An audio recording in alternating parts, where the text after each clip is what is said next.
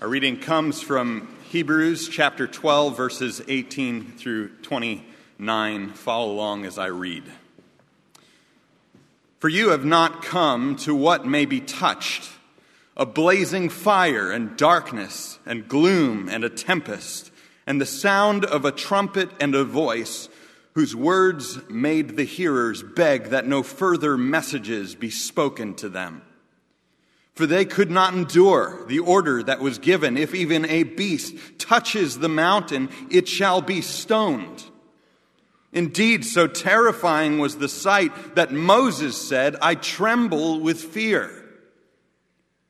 But you have come to Mount Zion and to the city of the living God, the heavenly Jerusalem, and to innumerable angels in festal gathering, and to the assembly of the firstborn who are enrolled in heaven, and to God, the judge of all, and to the spirits of the righteous made perfect, and to Jesus, the mediator of a new covenant, and to the sprinkled blood that speaks a better word than the blood of Abel.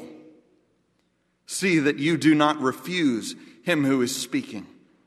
For if they did not escape when they refused him who warned them on earth, much less will we escape if we reject him who warns from heaven. At that time, his voice shook the earth. But now he has promised, yet once more I will shake not only the earth, but also the heavens. This phrase, yet once more, indicates the removal of things that are shaken. That is, things that have been made, in order that the things that cannot be shaken may remain. Therefore, let us be grateful for receiving a kingdom that cannot be shaken, and thus let us offer to God acceptable worship with reverence and awe, for our God is a consuming fire. You may be seated.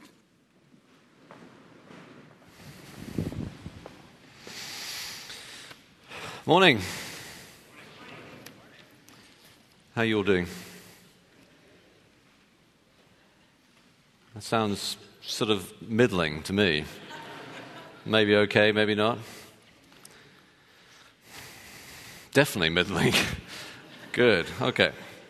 Well, I've preached this now twice before, and I'm really enthusiastic to preach it again, though I'm a little like, I've preached this twice before. I'm not used to this pace. I've got to get back into the roll of things. Hebrews chapter 12 and verses 18 through to 29. So I'll be leaning on you to laugh at all my jokes and to weep at the appropriate moments to keep me going. Hebrews chapter 12 verses 18 to 29 is what we're looking at this week. If you were here last week, we looked at church proper. And this week we're looking, as in the actual church, the gathering and why you should come to church and all that. And this week we're looking at worship. That's a nice, non-controversial theme, isn't it? None of you have strong opinions about worship. But that's what we'll be tackling this morning. So Hebrews 12, 18 to 29. I came up with this phrase about worship in its ideal form. It goes like this. Listen carefully. When we worship God, we are collectively exiting the realm of the individual selfish self and entering the space of God-centered joy. Or at least that's the theory. In practice, perhaps you find it a bit more like the bulletin blooper that printed the next hymn as I love thee, my Ford. The third verse of Blessed Assurance will be sung without musical accompaniment. You know these kind of ones. The choir invites any members of the congregation who enjoy sinning to join the choir. Or maybe you resonate with the comedian on YouTube who pokes good-humored fun at church worship by offering jokey training for newbies to different types of hand-raising. Perhaps you've seen it, holding the baby, washing the windows, touchdown. Or perhaps you feel like the person who said that worship services can be a bit like airplane landings. Any worship service you can walk away from is a good worship service. Now, we have a great music team here, and I'm thrilled about what's going on. But if I'm honest, I too sometimes find worship services a bit disappointing. I am especially fed up with worship wars.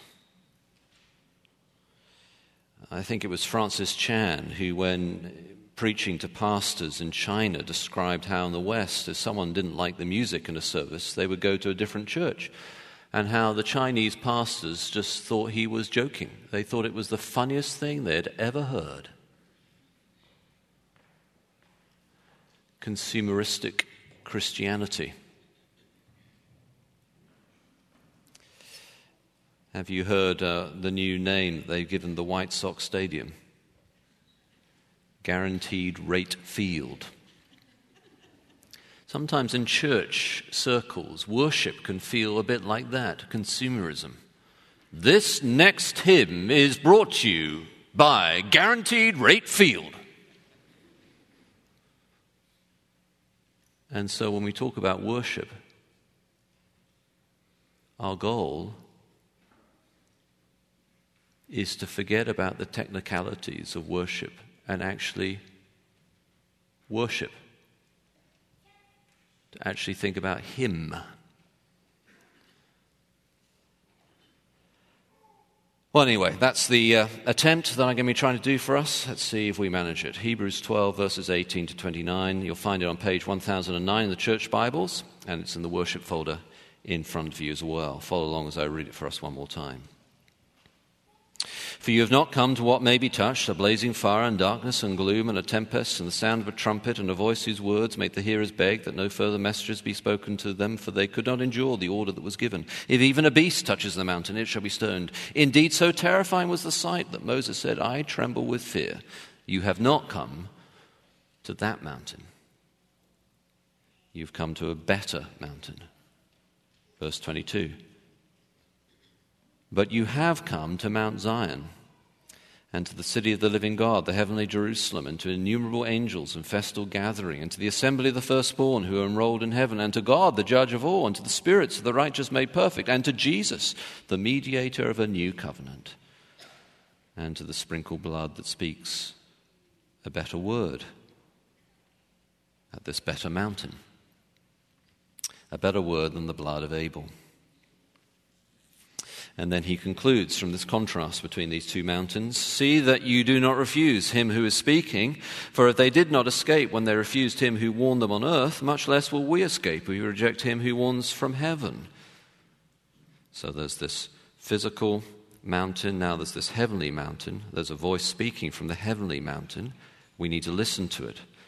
Then you have this quotation from Haggai that we'll look at in just a moment.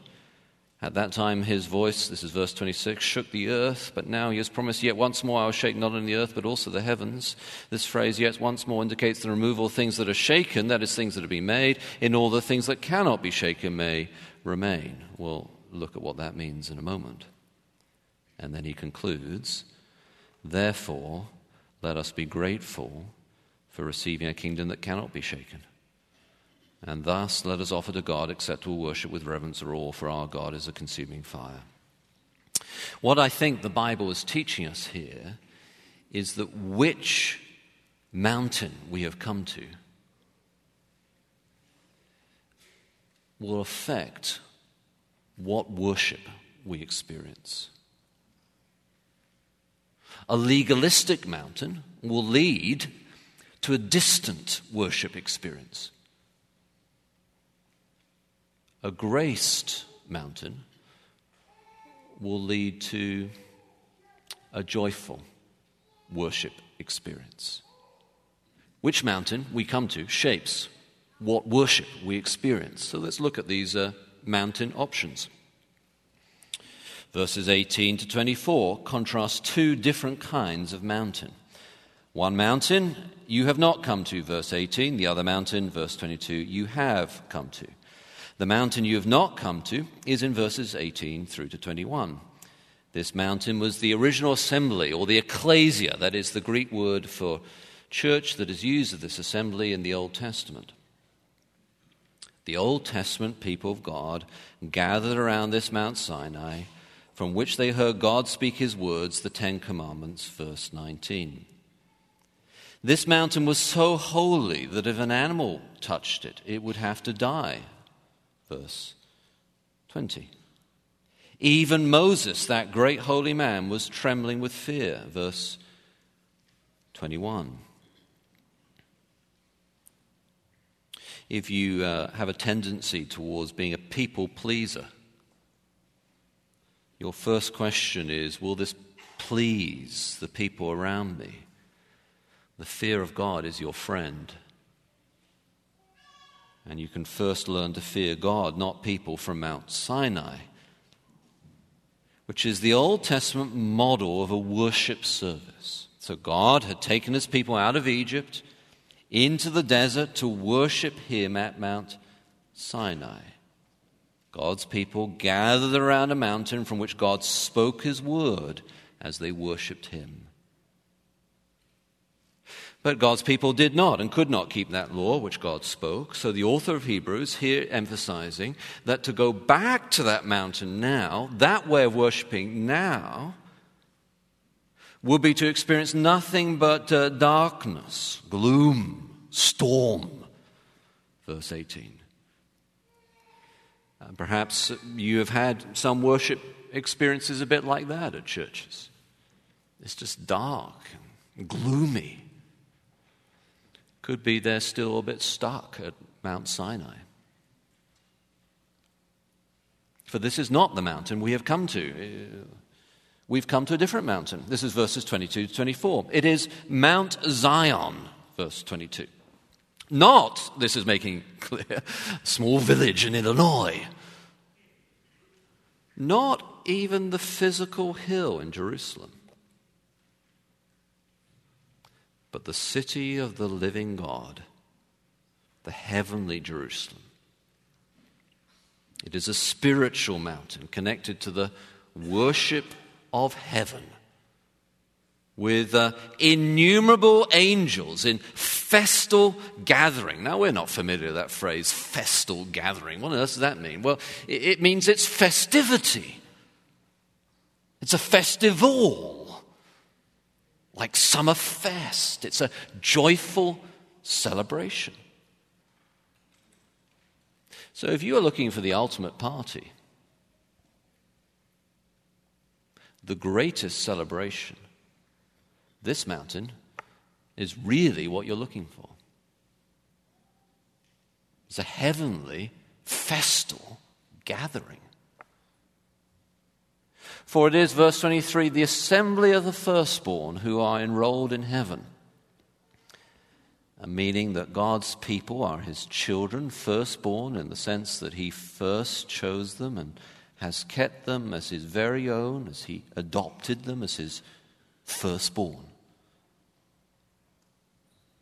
So at Mount Sinai, no one could even touch the mountain, let alone approach God. But now we have actually come to God, verse 23. We're able to know him personally in relationship. You can know God.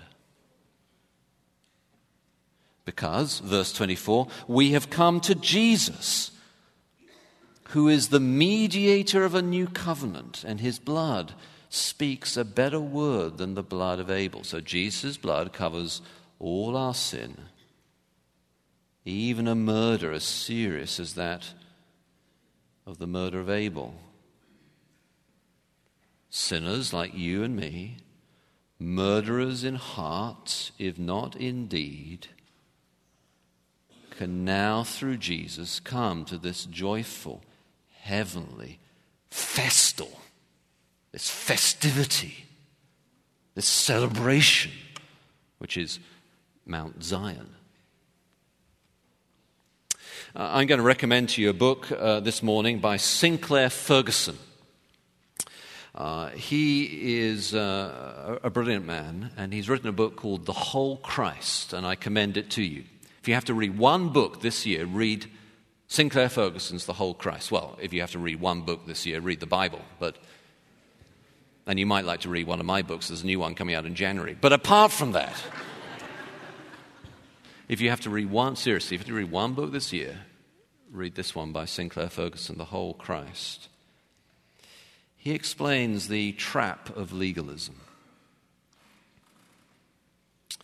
Satan, Ferguson writes, has been driving people to the law as a contract, pressing down on our failure to keep its terms, confirming our worst fears about our relationship to God, and blackmailing us into further bondage in our legalism.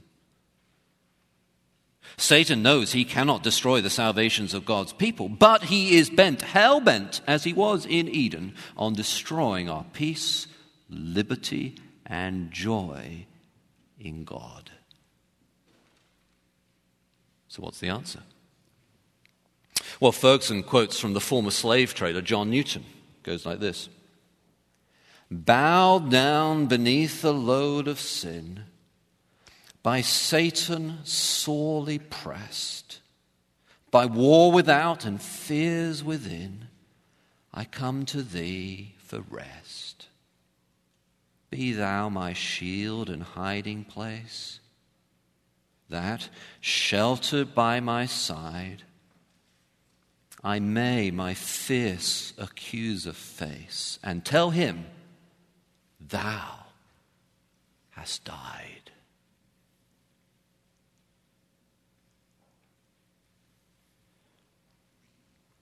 Or as the author of Hebrews puts it, Jesus' blood speaks a better word than the blood of Abel. I don't know what's on your conscience this week. I don't know what areas Satan is pressing into you, accusing you. How dare you go to church? How dare you call yourself a Christian? Jesus' blood. We can say to him, he died and it is gone. Which mountain? Mount Zion. Second, what worship? Now look with me at verses 25-29. This is the worship that characterizes Mount Zion. "See that you do not refuse him who is speaking. For if they did not escape when they refused him who warned them on earth, much less will we escape if we reject him who warns from heaven." So the earthly, physical Mount Sinai, now this heavenly assembly, there's a voice speaking, as it were, from heaven. There's still preaching here. At that time, his voice shook the earth. But now he has promised, "Yet once more I will shake not only the earth, but also the heavens." This phrase, "yet once more," indicates the removal of things that are shaken. That is, things that have been made, in order that the things that cannot be shaken may remain. Therefore, let us be grateful for receiving a kingdom that cannot be shaken. And thus let us offer to God acceptable worship with reverence and awe, for our God is a consuming fire. Now, what I think is going on here is as follows. Because we are now at this Mount Zion, because of Christ, we now may worship acceptably. Verse 28.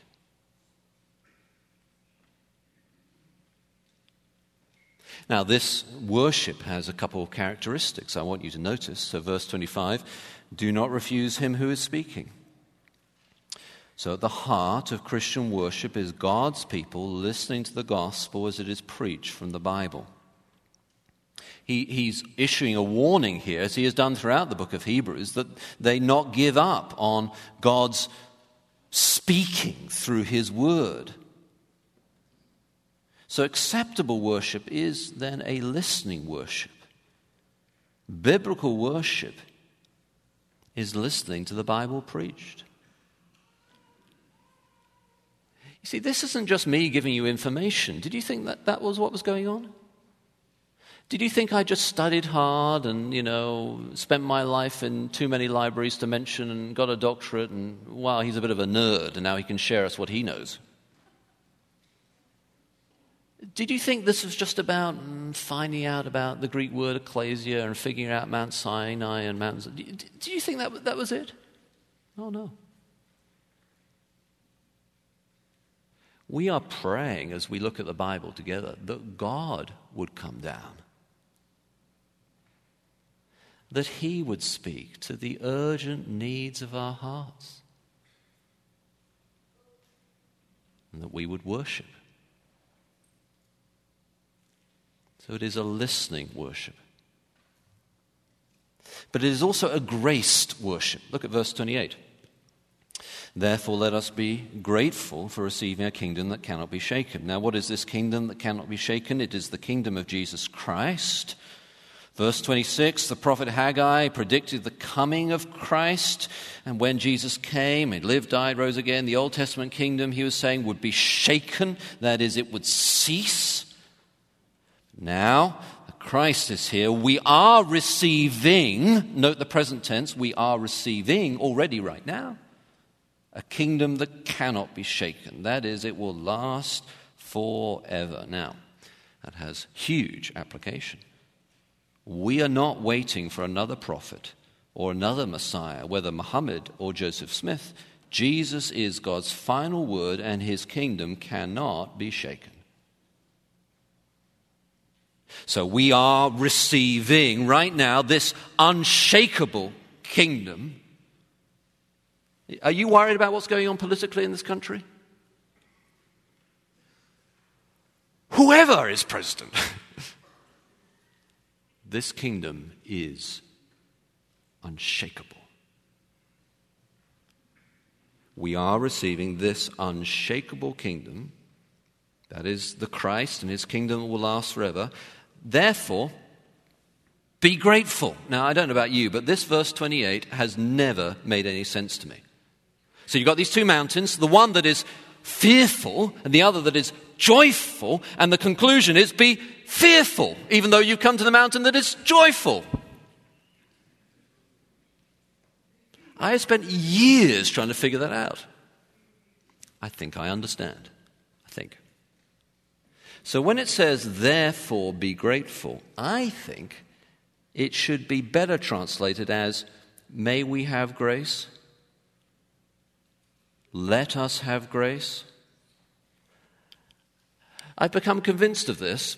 I went around looking through all the different modern translations and could find no one who agreed with me, so I decided I'd better not share it. You know the rule of commentaries? Before you preach, you want to at least find one sound commentary that agrees with you, And then I thought to myself, I better go back and check a little earlier.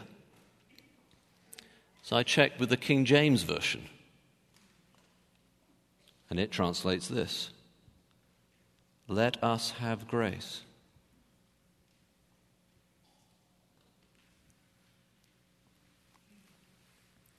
So I think the point the author of Hebrews is making is the following. Given that Jesus has now come, given that we're now receiving this kingdom that cannot be shaken, let's have that grace. Let's receive the grace of God in Christ Jesus. And if we receive God's grace, and grace is not a special ether or substance, it's the loving favor of God towards us, his unmerited kindness to you, expressed in Jesus. If we receive the grace and love of God in Jesus, then we worship God acceptably. And you say, what does this mean about reverence? Well, the reverence is still here, isn't it? Acceptably with reverence and awe. Actually, those two words are pretty much synonymous in many ways. It's saying fear and fear. What do you think reverence means? Putting on a suit? Is that reverence? Not wearing flip-flops? A tie? Our God, it says, is a consuming fire. Fear and fear. The idea here is the following. You're on a plane and you land and the wing is on fire. And to have reverence and awe at that moment is to run for the exit. That's what it's talking about.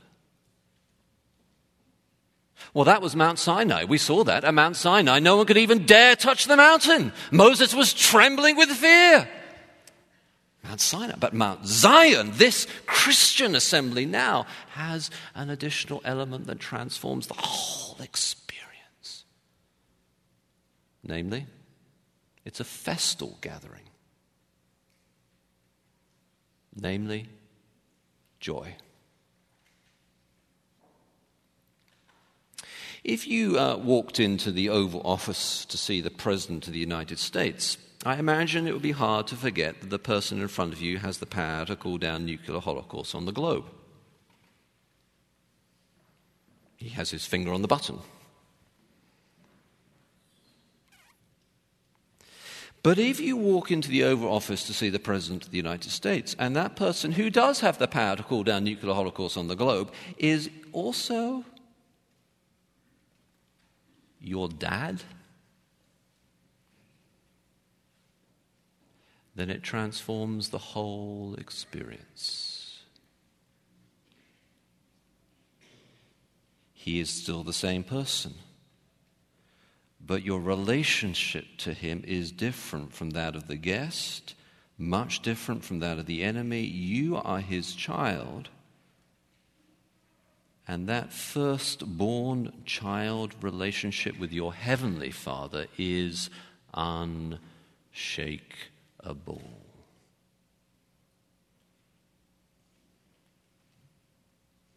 And therefore, throughout human history and all over the world, the distinctive characteristic of Christian worship is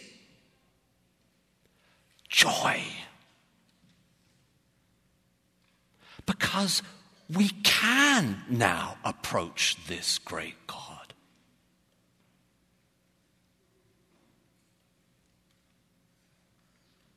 The darkness and the doom and the gloom has gone.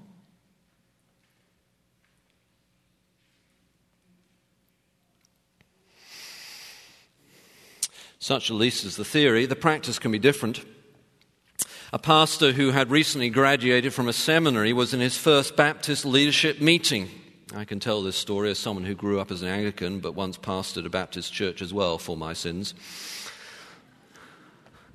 One of the leaders was advocating for a change in the worship based on the fact that he believed the Bible demanded that change. Suddenly another leader jumped to his feet and said, "I don't care whether it's in the Bible, it ain't Baptist and we ain't doing it." How easy it is for us to make a rule out of our own personal worship preferences. Find a Bible verse to support our experience or our tradition. And so, like the joy of Mount Zion. There was an African church that introduced new musical instruments into their services. Drums and electric guitars, well, you can imagine. Wow. The missionaries who went to the African church were outraged. They thought the drums were the slippery slope to hell. It was the devil's beat, seductive and salacious. The Africans, though, loved the drums. Finally, the church is including in its worship our traditional musical style. But electric guitars, well, that is the slippery slope to hell. Yeah, I have heard theological arguments for everything from tambourines to organs, from suits to jeans. In my mid-20s, I spent much of my life in libraries, I confess. I was studying the Puritans, and as some of you know, some Puritans believed that churches should have no musical instrumentation at all in their worship services. Their reasoning almost persuaded me, though it wasn't my preference, I can tell you for sure. After all, the New Testament does nowhere describe Christian worship with musical instruments, and therefore it seemed reasonable to argue that our worship today should have no musical instruments either. But I noticed a logical fallacy in their thinking. The Psalms themselves use many musical instruments. We are not sure exactly what some of the words for instruments in the Psalms mean today, but almost certainly there was the ancient version of a guitar, trumpets, drums, clashing cymbals, clapping hands, not to mention ram's horns, which will excite the brass players this morning. Did you know that for the Puritans, and we're having the organ this morning, it's wonderful, but did you know for the Puritans the organ would have been the sign of the return of paganism? The organ, they felt, was used in pagan temples and then adopted into the ancient medieval church. So the Puritans had a very strong theological argument for not using the organ. And as for choir robes, wow! They were what medieval monks wore. How outrageous. Slippery slope to hell. But then the New England Puritans used to wear white powdered wigs to preach in, so it takes all sorts, I guess. Calvin wore an academic robe, the Geneva gown of fame, which at the time was what professors wore to all their classes. So you went to a class, the professor was wearing a gown. So Calvin preached in a gown as a way of saying, I'm a real intellectual and I know what I'm talking about. The form of clothes was used to reach the people he was called to reach with the content of the gospel. I suppose I could wear my Cambridge doctorate gown, but actually professors there only ever wear gowns on rare occasions, just a few times a year. In classes, in reality, I don't know, it's tweed jackets with patches on the arms and jeans and really crazy, wild professorial hair. It's a bit like John Piper. No, I'm afraid, my dear friends, the Bible does not provide us much definitive theological conviction about what to wear to worship or what instruments to use. And by the very absence of direction about these forms, it urges us to focus on what it does talk about and shape our worship around that focal point.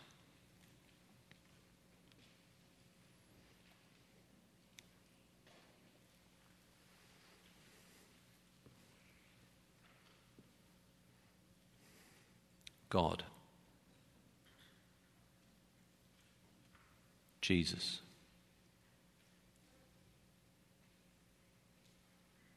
grace,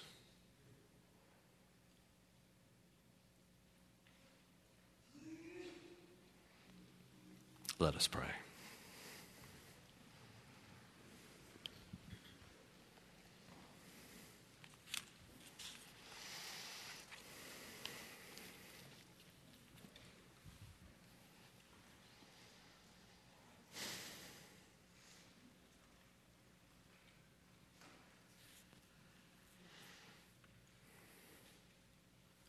We pray now, Lord, that you would help us to worship you acceptably with festivity, joy, and awe as our King and as our Father. In the name of Jesus, amen.